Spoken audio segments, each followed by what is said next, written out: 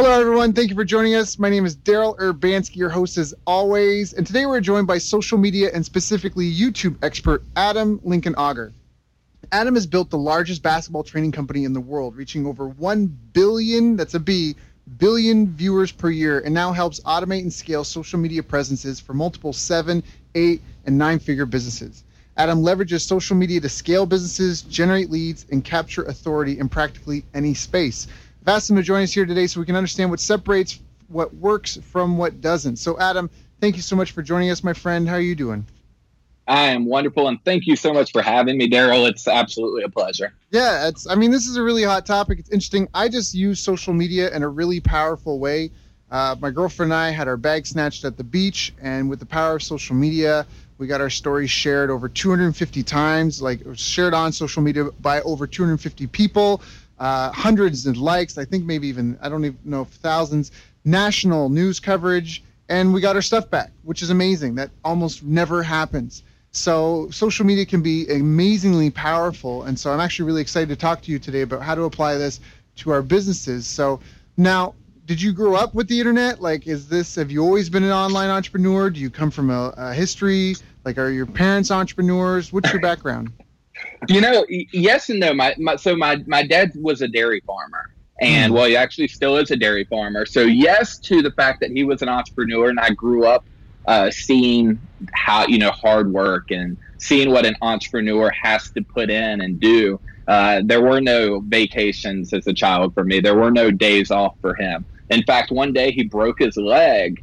He actually fell out of a tree stand and broke his leg. And that night, he had a trash bag around his cast because he was out milking the cows that night because he had no one else to help him do it. So, yes to the fact that my family's entrepreneurs, no to the fact that I grew up with the internet. I didn't actually really get a good internet connection until maybe 17 to 18 years old. Before that, we were on and off with the old dial-up modem. So I couldn't really do a lot with that. So there we have it. Right. Okay. So what was one of your first business ventures? So when I was a child, when my first venture, it was my senior year of high school, I saw a need for track and field. Parents all wanted pictures of their kids and, who were running on the track, but they couldn't get close enough.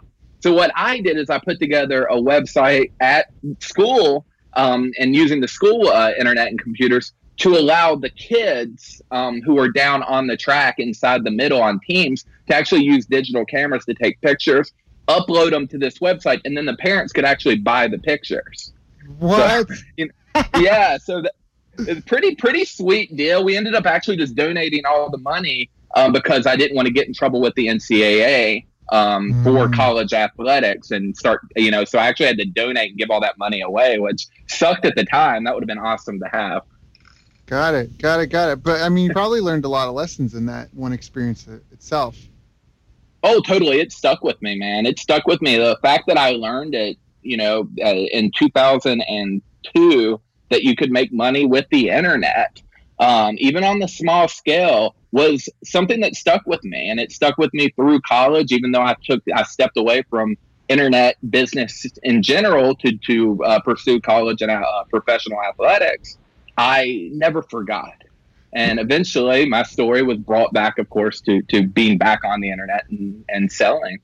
Now, before we get into any of the other specific stuff, I'm just kind of curious, simply because it sounds like you've been on the internet longer than I have, at least in the business sense, and I've been around for quite some time. I'm kind of curious of what you think some of the fundamentals of an online business would be. Sure. So for me, the number one fundamental I see when I start out a business is, and it's different from what most will say, is community. So with any business that we've created, we always concentrate on building a unique community that our target market would want to be a part of. I wasn't drawn to YouTube because I liked video. I was drawn to YouTube because it, to me, was one of the fastest ways to build a community. And be an authority to that community. So number one for me is build the community. Number two is please the community. Ask them what they want and create it for them. Help them with their problems, and put out content that is what they want, not what you want them to want, if that makes sense. I think a lot of us make the mistake of trying to put out content that we feel will bring us leads and bring us sales. But instead, if you just simply reverse the script, put out content that the audience in your community wants, and then they'll tell you what they want to pay more for. That's so powerful, because I always say, like, a business is just a group of people solving the problems of another group of people, whether it's with a product or service. I mean, that's all it is at the end of the day. Your company, you've got an office, whether it's just you or you and 5 people or you and 40 people, and all day you're working to do something that solves a pain point for another group of people. So I really love that. Are there any kind of, like, all right, so build a community. That sounds great. What is that in, like, actuality? Like, how, you know what I mean? Like, how do you build a community? There's tons of dead Facebook groups. Right. So the reason why communities don't succeed, and the majority of them don't, is because they're built out of a selfish place. You know, we see people all the time saying, hey, I need to build a Facebook group, but I need a monetization plan, or I need to get a YouTube channel going. How do I extract leads and sales? So the first thing that I concentrate on with any business that we either become partners with or start is what I call social currency. And that is, I do not look at the short game. I don't pay any attention to the short game. And I know that's very, very difficult. We are in a very impatient time when it comes to online business, where we want to put $1 in and get $1.50 or $2 out. And I get that. But what I'm trying to be more vocal about, because I've seen the long-term gain and how incredible it can be, is to build a community based on passion and helping people. And as simple and kind of gooey as that sounds, woo-wooey as that sounds, it is incredibly powerful. Our social currency is based on likes, subscribers, engagement. If we know that we are winning the week-to-week and the month-to-month game of increasing our social currency month after month after month, it is inevitably a 6 and eventually a 7-figure business. It's inevitable. So that's the game I play, and we always concentrate on the social currency at least year one. And that's the hardest part with the way that the model that I like to teach is. It's tough, but the long-term growth is incredible. It's very, very powerful. So all right.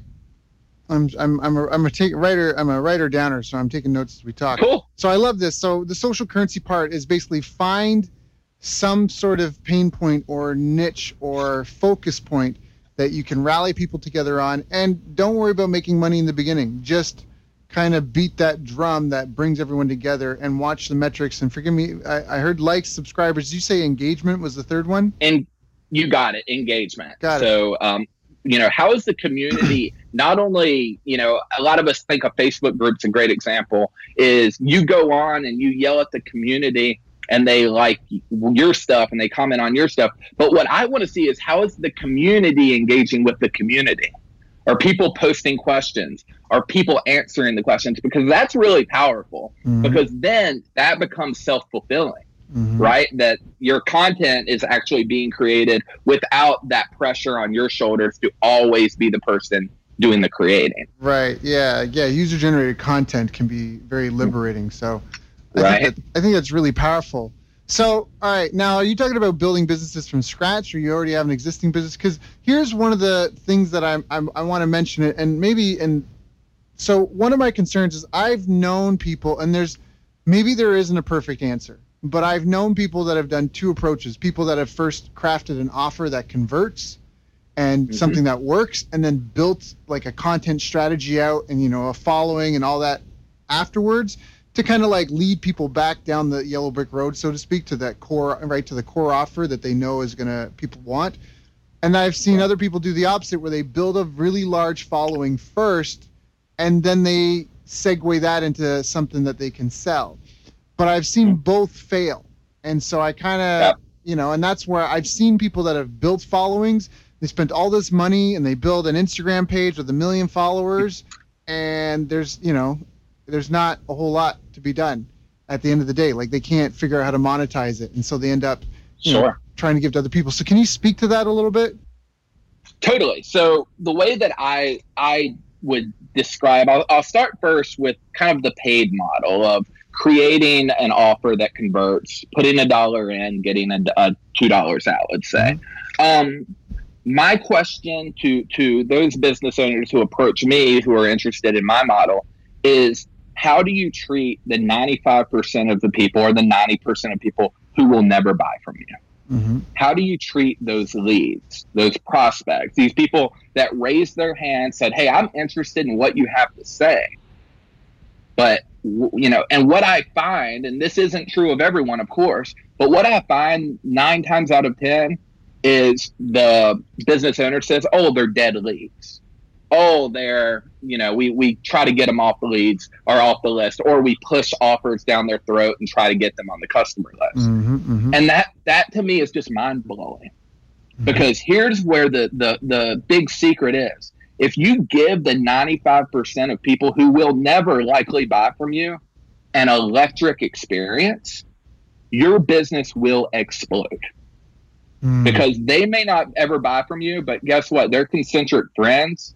There's someone they know that will. And this is how we grew the basketball business to 1 billion views a year. We're selling to a market of 13-year-olds who don't own credit cards. Not many of them, a small percentage of them, will ever buy from us. And we said, hey, we understand that, and that's okay. So what we did instead was we said, hey, what can we do to give that 95% an electrifying experience?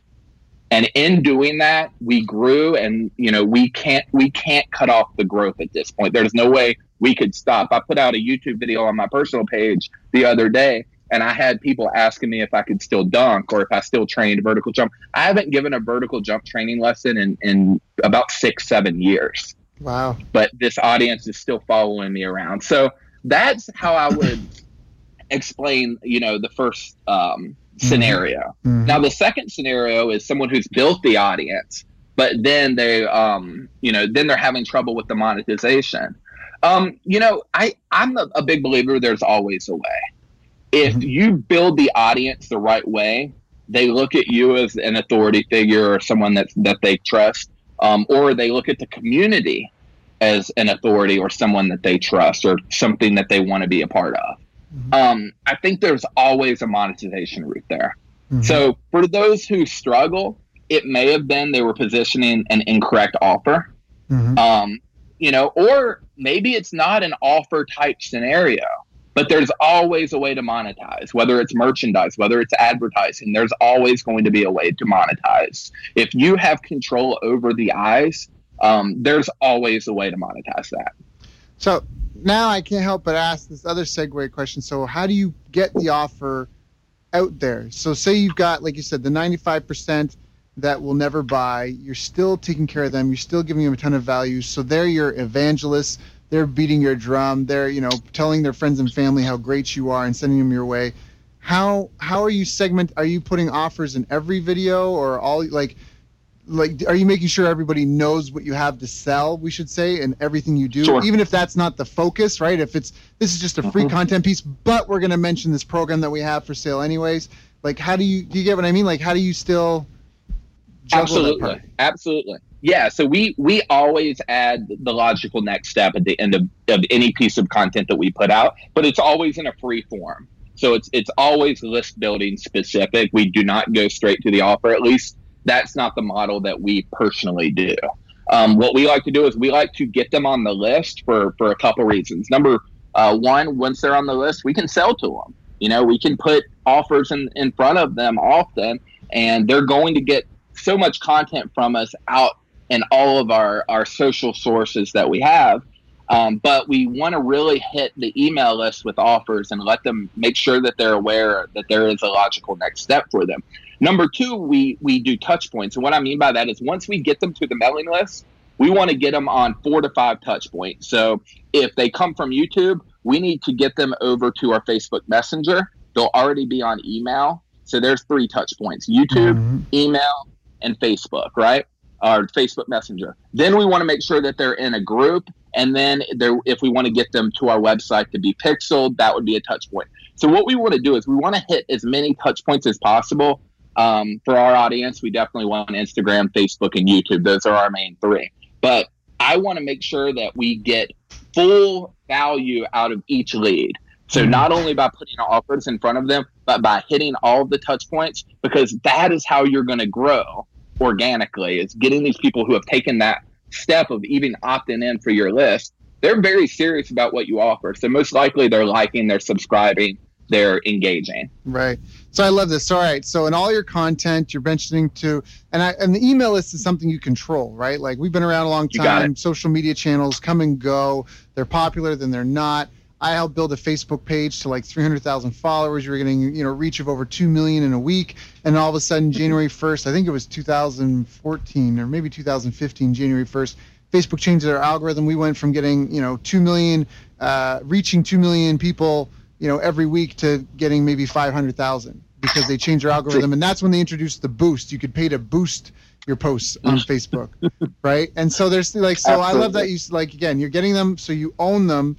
And then after that, you're spreading it around. So you're not. So when someone comes and they opt in your email list, you're not trying to sell them for. I'm just picking an arbitrary day, but 21 days or something like that. You're just getting them onto all the other channels first. Is that accurate? Exactly. With our basketball market, our leads will not only see our offers. The saying, someone needs to see your offer 7 times or whatever, your advertisement 7 times. We actually have a multiple opt-in before a purchase, where it's not uncommon for someone to actually be on our list and then opt in again from Instagram or opt in again from YouTube or opt in again from Facebook. And they'll continue to opt in because we're putting different free offers, on a weekly to monthly basis on all of our different platforms.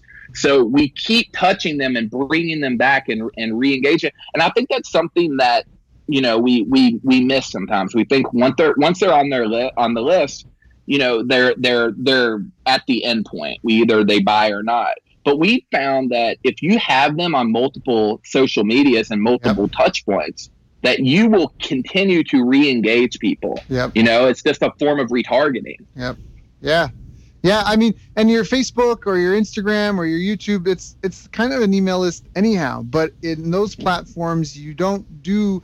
From what I see, it's almost like you don't do too much selling there. That's where you get the engagements. You get people to raise their hands, and then you sell them elsewhere. But that's a fantastic place to find out who's interested. I mean, it's a great lead generator, right? You're on Facebook, you're in a Facebook group. Hey, would anyone be interested in this? Create a poll, yes or no. And on Facebook, and if people say yes, you can click on the yes, and all the names of all the people pop up, that said yes. And now it might be some manual work to message those people, but at least, you know what I mean? You're not spamming the whole group. So I think I think I get what you're saying. Like, I mean, there's a way to ascend people. And so that's where you have to get them aware of what you do and what your business does and how you can help them. Then you have to get them to engage with you. The difference between shopping and window shopping is when people window shop, they don't touch anything. But if they're opting in, if they're doing that sort of stuff, like what you say, if they're opting in for your freebie off Facebook, if they're opting in for your freebie off, your Instagram, now they're engaging. They're not, they're touching things. They're like, hey, I want some of what this person has. Absolutely. Yeah, that legitimately is the majority of our entire business model right there. Is getting them to the list. And then a lot of people, and I used to preach this, is once they're on the list, you don't need to send them out to social medias. You've got them on the list. Now it's time to sell. But over the years, I've learned, no, I want to send them and spread that love around, because it pushes and builds the organic growth so much. And like you just said, the window shopping versus going in the store, they're now touching and they're now taking actions, and they're so much more likely to take that final action and become a customer if they're doing those things. So what have been some of your biggest challenges in learning this game and growing and figuring it out? I mean, you said just before you used to think this, but now you think something else. Have there been any milestones that you feel like you've surpassed, like where I figured out that this was important, and then I figured out this was, almost like a movie, if there was an ascension in your mastery? Right. Yeah. So, my best my best, there's two things that really stand out to me. Number one is trust.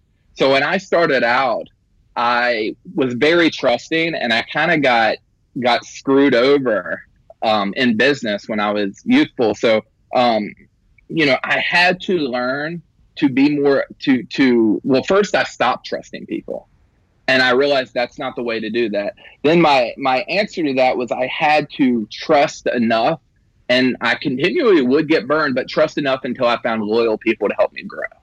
So, that I know that's a little off subject, but it's worth mentioning, is that, I feel like it's hard not to do business and not at some point get burned. But right. I think it's important to say that getting burned is part of the process, and you learn from it. And I think trust is something that's necessary and beneficial. Now, the second thing, the second big challenge was understanding that I'm going on 12 years in online business. Since I started the basketball business or the vertical jump business, I am still a rookie. Mm-hmm.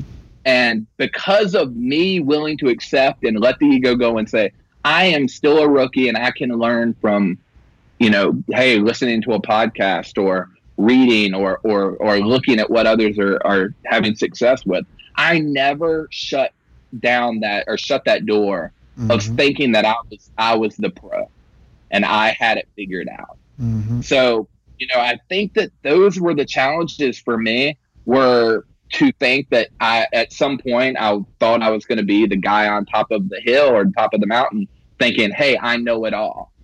And the truth of the matter is that's not the case, nor should I ever want it to be. Because being a rookie is something that I will proudly accept and continue to be, because I want to continue to learn and continue to better myself, because we're all figuring out stuff every single day that can help one another. Right. And things evolve so fast, right? But it really does help to have historical perspective, because you can understand trends and, hey, this looks familiar. I mean, a lot of people say, we're all simply little bits of history repeating, but there's certain nuances where you just have to keep abreast. As soon as you think you know it all, you're in trouble. But when you think you don't, and that's where, so some people have said, you can also overanalyze too. You kind of have to trust your gut, and that's almost, I think, why I say, like, always be learning, because it's almost like a lot of people know that Facebook learns how to market for you. If you do advertising on Facebook, they learn. If you just keep pumping money into Facebook, eventually they'll figure out something that works for you. Right, might cost you $50,000, right, but the algorithm will start to figure out what type of people respond, what are similarities between the accounts, blah blah blah, and that's almost like your gut. And so I love what you even said, like with trust, like you'll get burned, but you can't clam up. Like that's like if your child fell over and hit their head trying to learn to walk, you'd be like, well, you know what, you don't have to learn to walk now. Like forget that. Exactly. You would make them get back up until they learn to walk. There would be no giving up, right?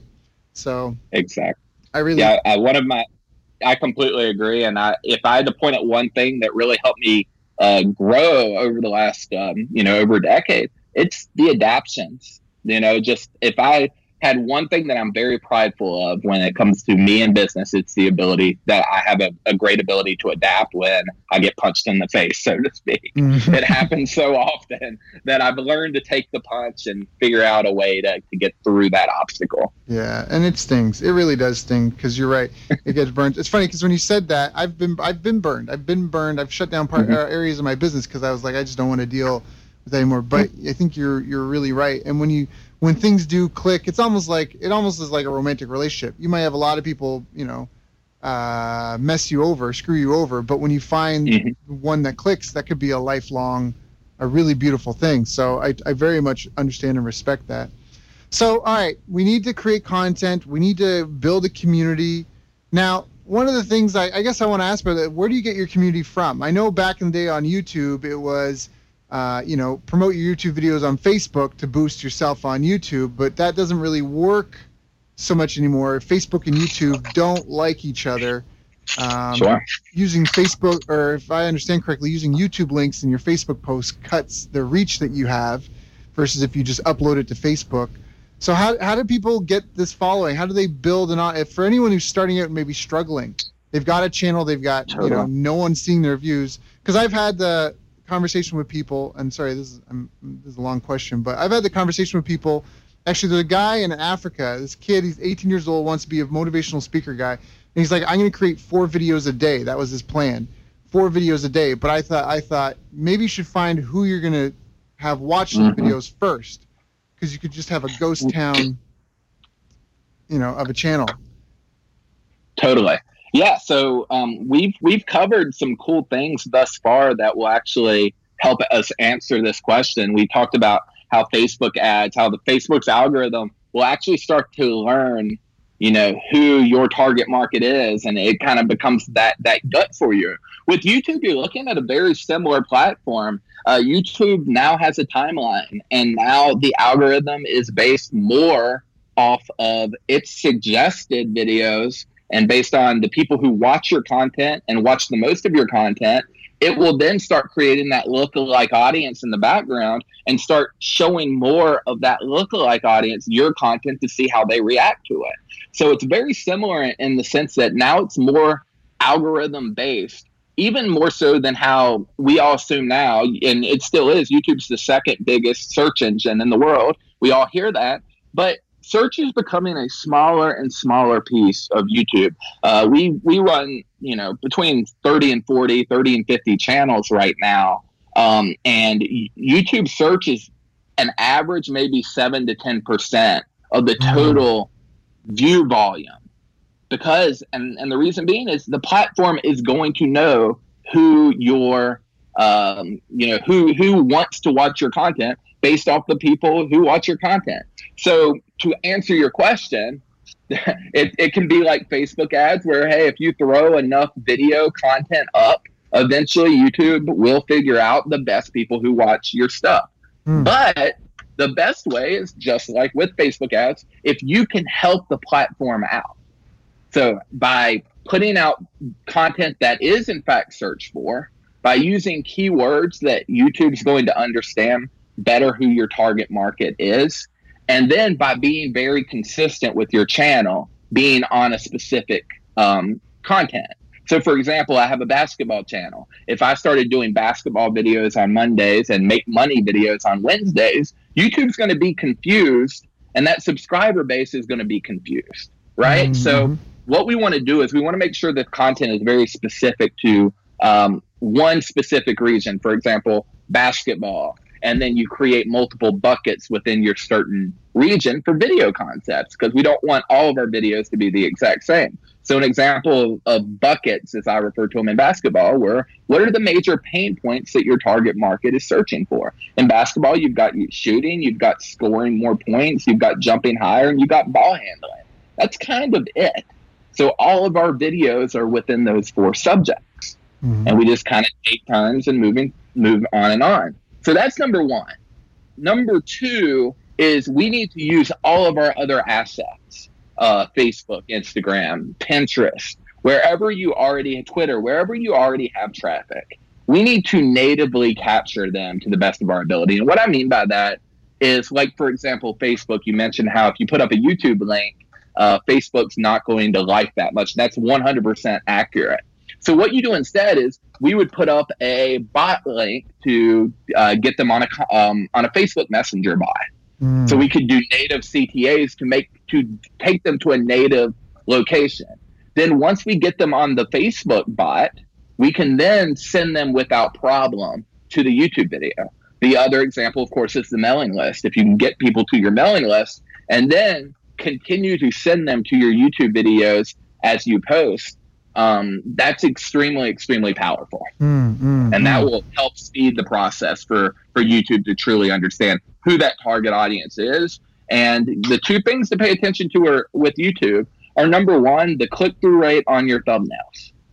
So YouTube just released beta. What are your click-through rates? It's just like an ad. If YouTube is constantly showing your picture, your thumbnail, and no one's clicking on it, guess what they're going to do? They're not going to show it, no matter how great your content is. They're not going to be able to show that because it's not getting clicks. And if people aren't clicking on your stuff, they're not staying on YouTube. So the number 2 is, how long can you keep them watching? So that's, of course, the watch time, but even more specifically, the average view retention. So based on all of your videos, what is the average view retention? And if your game for YouTube becomes just those two things, how can I increase my click-through rates on my thumbnails? Doing things like having text, having, pulling curiosity, having better headlines, more, for lack of a better term, more email style headlines that are going to get the click and get that open. It's the same concept. And then number two, how can we keep them there? Can we have cliffhangers? Can we have interesting pattern interrupts? Can we make sure that our content is completely targeted and specific to whoever clicked the thumbnail to begin with? And doing those two things alone, it's pretty inevitable, unless you just struggle on camera. It's really inevitable to fail with YouTube if you do those two things and you concentrate on those two things. I love it. So that's extremely helpful. And so you have to get people. I mean, this is honestly a lot of this, as I talked about historical context. I mean, a lot of this is old school marketing, AIDA, attention, interest, desire, action. Get their attention, the thumbnail, the headline, right? Average view retention. Get their attention, right? Desire. Do they desire to learn more and watch your video? I mean, that's the view time retention, right? Interest, or wait, AIDA, awareness or attention, interest, desire, action. So it sounds like you're not putting the CTA at the front of the video, right? You're not leading them to the next step at the beginning of it. You're not saying, hey, opt in for this free thing at the beginning of the video. You're getting their attention first. You're getting their interest second. You're getting them to desire to watch the rest of the video, be entertained, be educated, and then you're going to go for your call to action, which we already talked about for you. A lot of it is the next free step, low risk, low barrier of entry, right? I'm bribing them. The next thing for you, get this cool thing, go here. Now you're creating a ton of reciprocity with them, a ton of value in their mind. You're establishing yourself as an authority. You're building a relationship with them. You've taken your competitors out of their peripherals, right? They're not on YouTube looking at your channel and all these other channels. Now they're on your website downloading your free ebook thing, right? Or whatever the thing is they're signing up for your free video course. Now they're in their email inbox and looking at that. You've segmented yourself from the rest, and now you've got more of their desired focus and attention. I think that's really fantastic. So how do you find out what content people want you to produce? How do you just not end up producing stuff? I mean, you mentioned buckets. How many buckets should we have? Should we have 30 buckets? Should we have 4 buckets? So what I'd recommend is limiting your buckets to whatever would be the categories of major problems within your. So what I mean by that is, for example, a bucket could be vertical jump, and another bucket may be something like dunking. Right. So in my mind, those are two different things, but they're actually the same problem for the most part.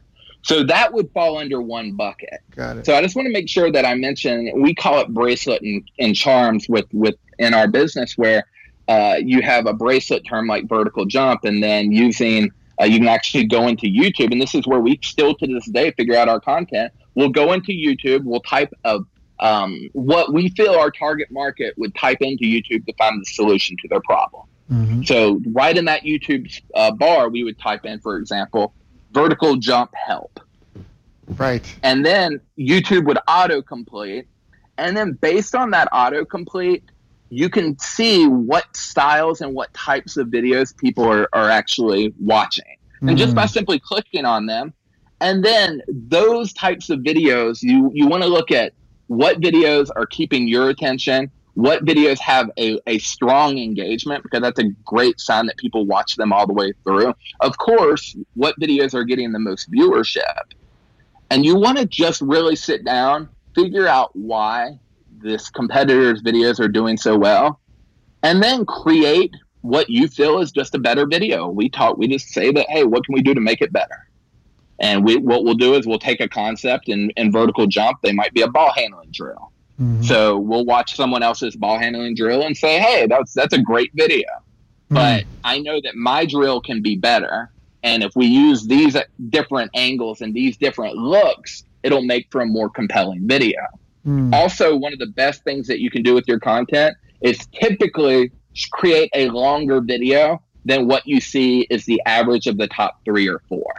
So if you search a term and you find that the first video is typically fairly long that comes up on YouTube when you type in a search term, it's fairly long. It's usually anywhere from like 8 to 13 minutes. It's typically fairly, within the last couple years is when it's come out. And then you look at the next few, and typically they're going to be shorter. So what's something that we like to do is we'll pick a specific subject. This is a really cool way to, when you start your channel, to start pulling attention and pulling more watch time. Go with an ultimate video. And usually my headline is something like the ultimate basketball move video of 2018, or the ultimate, shooting workout in 2018, or the ultimate Facebook ads secret, something that will drive attention. But then what we do is we just try to outperform the competitors by creating better content, something that's more helpful, that's more timely, and that's typically longer. And that's going to help drive more viewership and get your watch time up out of the gate. I love this. So people, if you're not taking notes, you may want to listen to this interview a couple times, because we're talking about a lot of value bombs. And even though we're talking about YouTube, this kind of applies to almost anything. I mean, YouTube is just one format, and this is something that we've known for years. In fact, we have a couple great interviews with Jermaine Griggs where he talks about it, building his 7-figure business, where he says he's like what you hear about like the Native Americans, like when they killed a buffalo, nothing went to waste. So when he would create a video, out of the video he would pull images, he would pull audio, he would have it transcribed, create blog posts, have an ebook made out of it.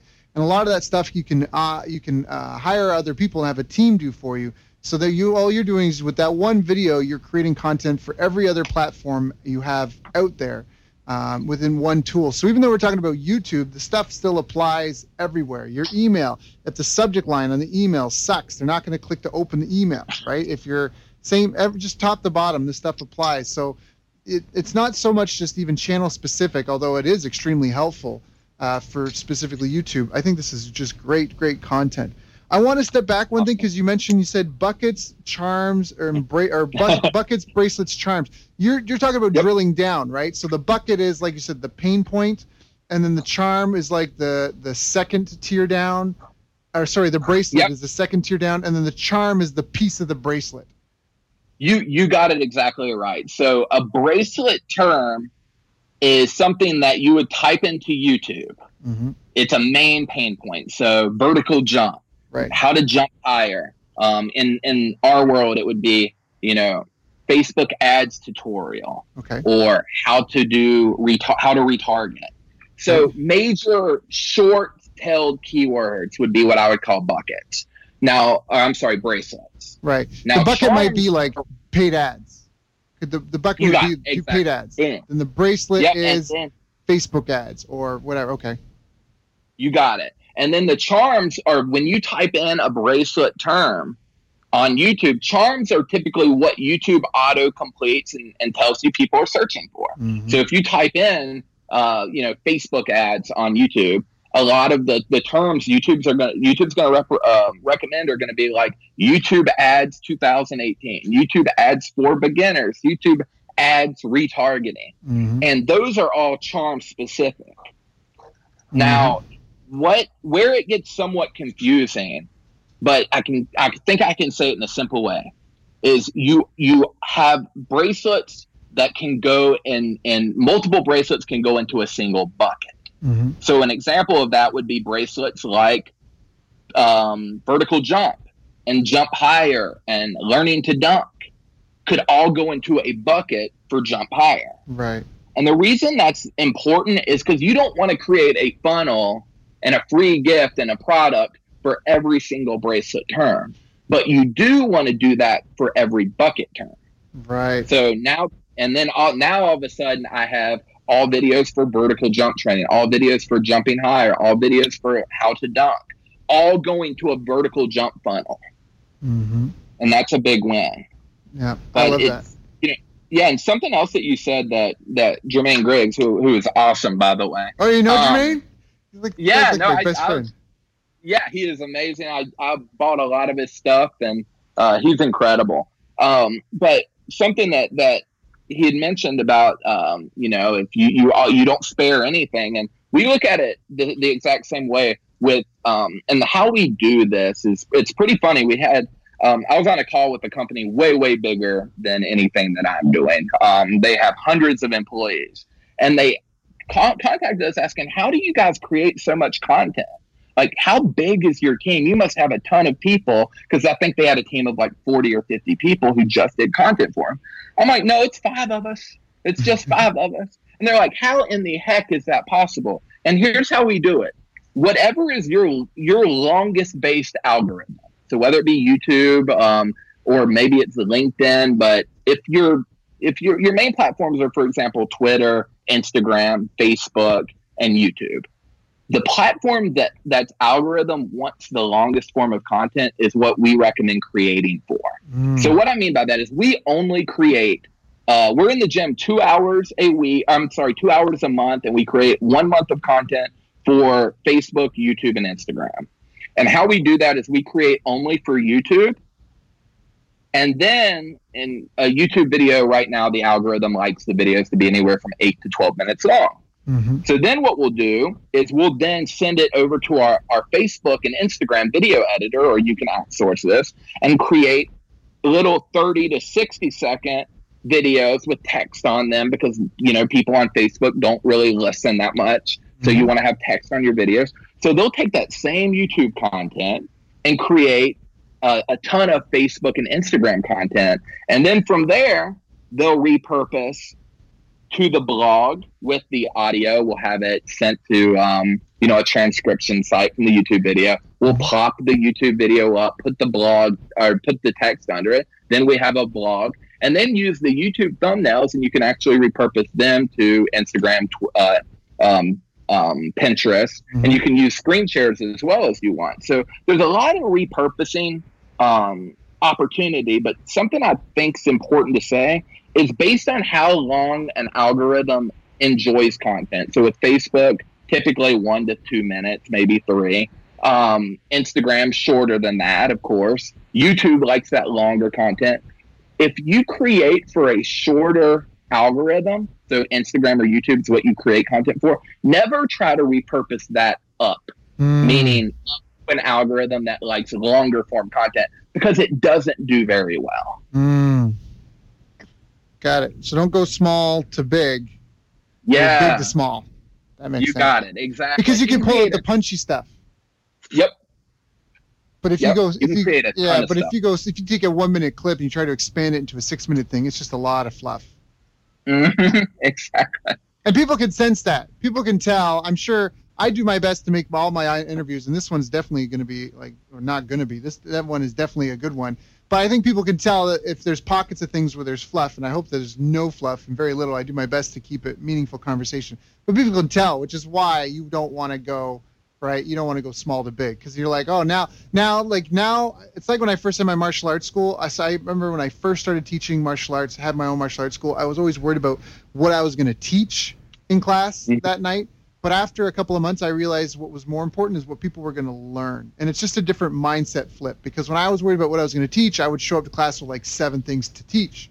But when it was what are people going to learn, it was like, okay, here are some fundamentals I want to make sure everyone understands. Or maybe here's 3 techniques or 4 techniques I want to learn. But when you show up, you start looking at where are people at. And then you really it's about getting them to the next step, right? Not filling an hour. And I'm kind of dealing with that now. I do CrossFit. I have an instructor that wants classes to be an hour long. So sometimes we're doing stuff that just is like to fill time, and people can sense that, so don't just fill time. And I'm rambling now, so I'm going to stop. But I think that makes sense for why you go big, small, because you can pull it. It's way more effective.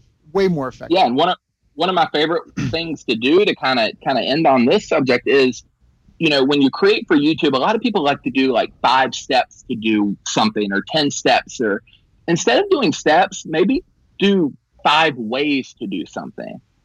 And why I say that is because if you do something 5 ways to get more leads, for example, you can repurpose that into 5 different Facebook videos, right? Where you can't if you do 5 steps, now all of a sudden you can't just pull a step out and put it on Facebook. That's not going to teach anything. Right. So yeah, so that's a cool little secret that we do. In fitness, it could be 5 exercises to, get a strong core. versus 5 steps to a strong core. I love that. So something I know this caught some people listening their attention. You said you do 2 hours of work per month. I'm just for content. Can you repeat that? Well, yeah. So that's definitely not true. Because I work a lot, but I wouldn't be the one in the gym. If you guys saw my jump shot, you would not want to learn basketball from me. So no, we have a basketball trainer, my business partner, who, when I go back to talking about trust, he is the person that truly won my trust, and he is a brother to me. He is family. But he'll go in the gym with our videographer for 2 hours. We'll get the gym for 2 hours. We will create anywhere from 6 to 8 great YouTube videos. We'll put out 2 videos a week. So that's roughly about a month and a half of content for YouTube. We'll repurpose that down into anywhere from 6 to 12 Facebook videos. From there, we'll repurpose down with images and little tiny clips for Instagram, anywhere from 20, 30, 40 pieces of content per YouTube video. And then, of course, by the time you do that 8 times, you've got more content than you really need from Facebook for Facebook and Instagram. Right. Yeah, more than you can really use. So that's powerful. That's super powerful. So do all the research beforehand, show up with a nice tight, do you have to worry about changing shirts or anything? Like, because people are going to see you wearing the same clothes for the month. Is that ever a concern? Oh, 100%. I think this is something that's actually overlooked. Is someone will make the mistake of wearing the same clothes. And, the main reason people think that's a bad idea is because they're going to think about your hygiene and think that you come out with videos without ever changing. The average viewer isn't going to really comprehend bulking as much as we as marketers and business owners would understand. But the real problem is, if I hop on Instagram or hop on, more importantly, YouTube, and see you wearing the exact same gear in the exact same spot, I'm going to assume that that's the video I may have already watched. So that can really be a click-through rate. It will hurt the click-through rate, and it will hurt the watch time. Especially, even we recommend having a pretty standard introduction that you get through, where someone might click on a new video, listen to your intro, which sounds similar to your last video, and think, hey, I've already watched this, and click off of it. Right. Got it. So you want to try to just make sure people are in a new place, the new thing. Yep.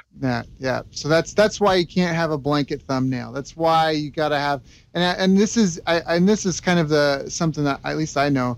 So at least you want to hook them in the first 5 seconds, right? Because that's why you skip ads in 5 seconds. If it hasn't hooked you in 5 seconds, don't, Yep. And I think that's an important thing for anyone listening to this is AIDA, attention, interest, desire, action. If you get their attention, they click your video, you got to get their interest, and you got to get it fast. If you can get them to stay past 5 seconds, you might get 30, and then it's constantly trying to get them through those hurdle rates.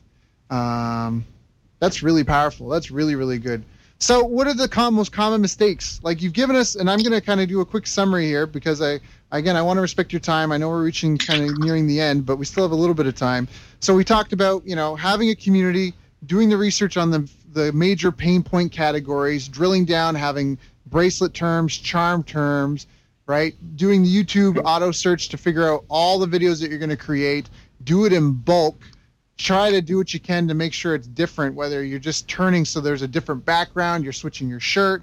There's something that makes people feel like it's just not you in front of the same background screen with the same colored shirt every time.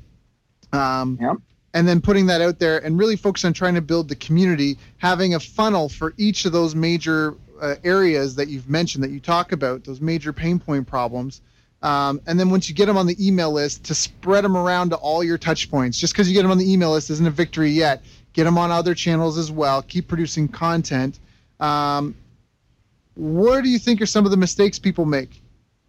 So I come from a sports background, and something that I learned early with sports was if you play and do everything fundamental, it doesn't always mean you're going to win. And what you have to do is you can't get upset. You can't start start changing things as long as you're sticking to your fundamentals. And any type of community building, you want to stick to your fundamentals. And those fundamentals are going to be consistency. They're going to be creating content for the audience and what they want, and not for what you hope that they want or what your goal is out of them. Thirdly is concentrating on social currency more so than monetization. We've talked it. It's a very impatient time. We want to move fast. We want to make a ton of money really fast. That dream's being sold to us. But I promise that building a great community takes time. It takes hard work.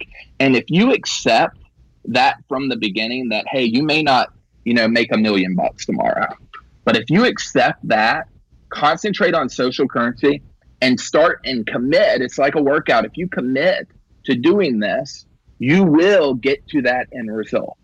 So my advice would be figure out your fundamentals and stick to them, and think of this as a long-term play, because it truly is a long-term play. That and some of the businesses that we have just paid off.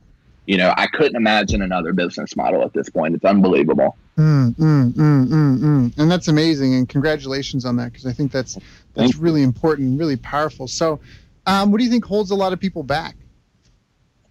I think that, there's number one, I think, is we look out at the competition, so to speak, the people who do what we do, or the people who are around what we do. And we see people who do things a different way.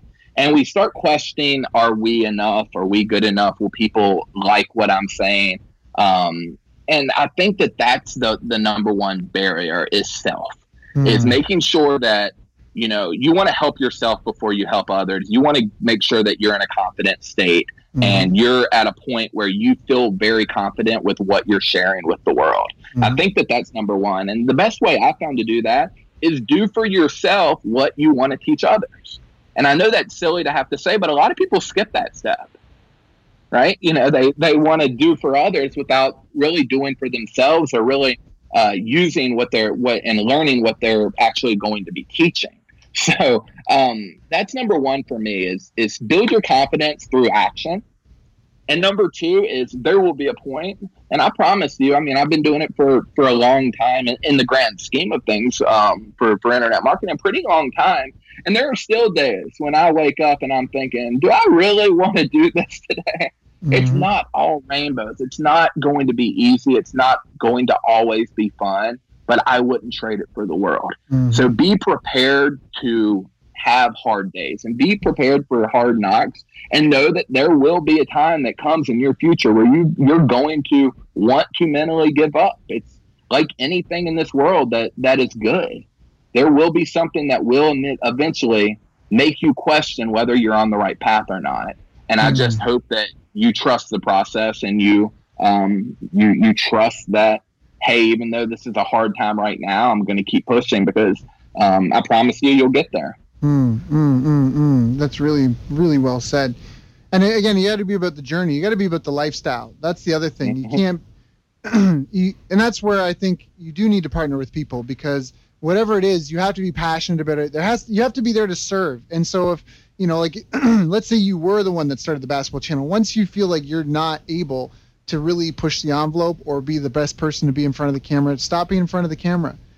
Find another role, and you have to find someone you can trust and partner with. And maybe there's going to be ups and downs and things that go well or don't go well, but you have to be about that life and about helping people with that, and that's one of the benefits about being an owner, is at least you can choose what role you have and kind of move around a little bit, right? Wherever you see fit, and partner with people. And maybe you take a smaller percent of the pie for now and then a bigger percent later. Steve Jobs got kicked out of his own company. You know what I mean? Like at some point, but then they brought him back. Like it's because he was about that life. He was about that life. He was about a fundamental principle that, that was what Apple needed and depended on. So I don't know if I'm beating a dead horse, but I think that's, anyway, I just really agree with what you're saying. Yeah, I think you nailed it. And to reiterate, one of the biggest challenges for me was stepping away from YouTube as a vertical jump coach. I had a lot of attention. I had, hundreds of thousands of followers, but I had to kill myself off of the business and off of the YouTube because I couldn't do what I was teaching others to do anymore. I started having knee problems. I was getting older. I had to take that ego trip, but it was the right move for the business. And I love that you mentioned that because it actually resonates with me 100% because I had to do that. Mm-hmm, mm-hmm. And in some ways, it may have been more liberating because this is a really important thing is like when you go to McDonald's, they're never like, hey, sorry, Tim's sick today, drive-thru's closed. Like that just doesn't happen because the business exists as a separate entity to provide a service to the community. And so, like you said, when you couldn't because your knee and whatever, a lot of businesses, the owner is a focal point. I mean, we did another interview with a guy, Liam Martin, where we talked about some of the bottlenecks. He owns staff.com. And so they were helping, like they help a lot of big companies grow and like with documenting their internal like enterprise stuff, right? And so you're saying that in a lot of these corporations, there's always the bottleneck is always a sacred knowledge problem where there's only a couple of people that know how to get the job done. And there's no documentation in the team. It can't be transferred to someone else. And so I bet by having to step out of that role, you've probably now grown to now where you, like you said, correct me if I'm wrong, but were you able to manage as many channels as you can now when you were still the one in the videos? And if I'm wrong, that's okay. I'm not going to cry about it. No, you nailed it. It was one of the best. I found out the moment I stepped away was very scary for me. I thought that is this going to hurt the business? How are people going to react? It literally is one of the main reasons that we're where we are today. Because a younger version came in that could walk the walk, talk the talk, very, very skilled, brought the whole basketball side, because I was just a vertical jump teacher at the time, brought the whole basketball side of the business to what we were doing and blew everything up because I was able to step away, kind of look at step back and see the whole picture and then run the orchestra, so to speak, become the coach instead of being the quarterback. Mm-hmm. Mm-hmm. Mm-hmm. Mm-hmm. I think that's amazing. I think that's really, really powerful. I think because a lot of people were control freaks. You got to do everything. It's not, and I remember I had a mentor, he said, Daryl, everyone's going to be a beta version of you, right, in your company. You just got to acknowledge that, recognize that, and find a way to deal with it. And I like you said, like, then you became the coach. You became the coach. Because, they may not be you, but you can coach them, right? Right. Right. Exactly. Yeah, that's awesome. So any habits, like as far as day-to-day routine, like life routines? You mentioned creating content in bulk once a month. Any other habits or routines you feel have helped you on your path to success? Constantly learning? So for me, it's touch points. I want to make sure that I talk to all partners, if not on a daily basis, then at least every single week. I'm in communication with every single partner that we have, and we have a lot. That's a big part of our business model is partnering with other businesses like us and helping them grow. So that's number one for me. It's same with clients. We make sure that we have contact with each client. It's something that I like to take personally, just to let them know that, hey, we're there. Right. And we're paying attention, so that's important to me. And then from there, I have to always be in multiple things. The way my brain works, I like to have multiple things going on. Mm-hmm. And not everything is, for me, about money. I mean, we're starting a local business in Roanoke, Virginia, doing food delivery, for example. We have small little things that we enjoy doing, that aren't necessarily for the money, but they're for the challenge, because that's really, really fun to me. And I like to find different ways to challenge myself and then document it. And then that becomes great content for the people who are hopefully giving me some of their attention, because that's a tough thing to get nowadays. Mm-hmm, mm-hmm, mm-hmm. And what do you see as the future of where this is going, this type of business model, producing content like this? Yeah, sure. I mean, that's the sport of business idea that I'm really going with is teaching that mentality of having the mindset of putting in work every single day to chase your passion and to do what you love, and understanding foundations and putting them in place, building community, finding right teammates. It's all an area that from sport that I'm bringing to business, and that's something that is going to be my future for sure. With I Love Basketball, we're going to bring on a lot of professional talent, well-known guys to come in and start, helping us train at the highest level for our kids. We want to bring our kids all over the world the best training possible. And, where is there better talent than the NBA? Right. So, Adam, this has been a really good, content-rich call. Again, I encourage all the listeners, you probably want to listen to this another time just to make sure you get all the goodies out of it. We talked about a lot of fundamental principle stuff that will work, whether it's email, whether it's online or offline. A lot of the stuff is transferable, and it's foundational stuff that I think is really important to master. Adam, is there anything that I didn't ask you that I should have asked you? That's a good question. I don't, not that really comes up. Nothing that I think of that really comes up. Because I think that we all just need to figure out like our journey. And I think that's my biggest advice to anyone is everyone's journey is different.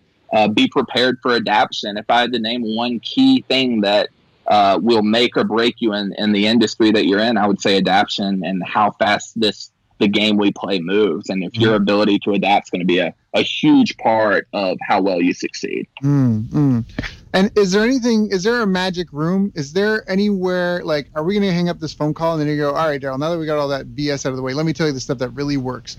Is there like a secret magic room that none of the listeners like know about? Or did you actually give the real deal stuff here today?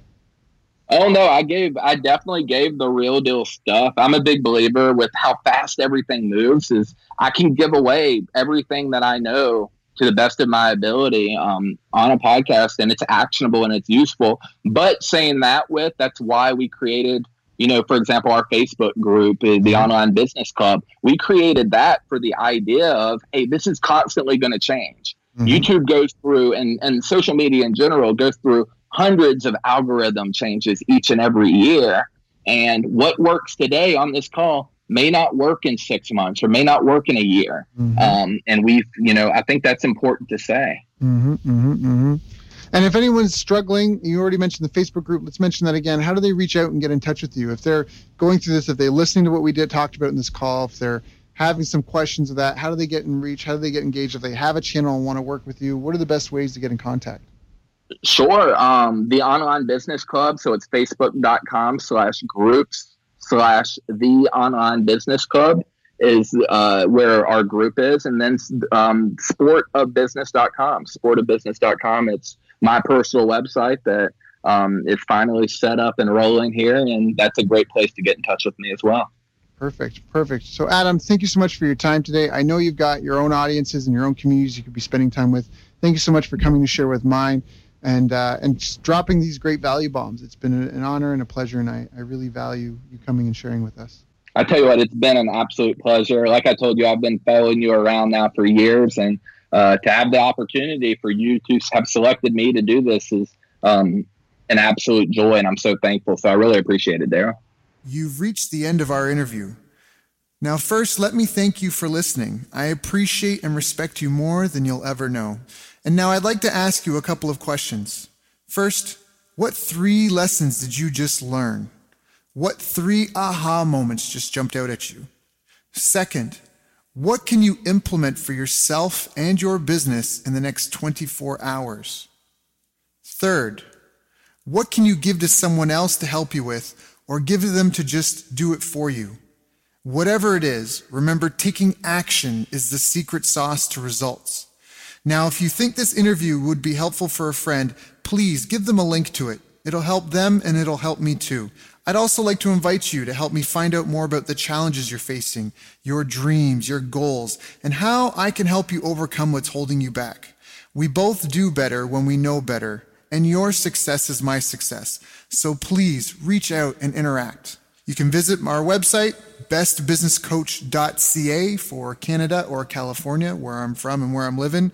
You're welcome to also try out one of our paid programs. You can find us on YouTube, Facebook, and pretty much every other social media channel you can think of. You should also subscribe to the podcast. And if you're enjoying them, please leave us a nice review. It really helps. That's all for now. Once again, thank you. Take care of yourself, and remember, the world needs the best business you can build. And I believe in you.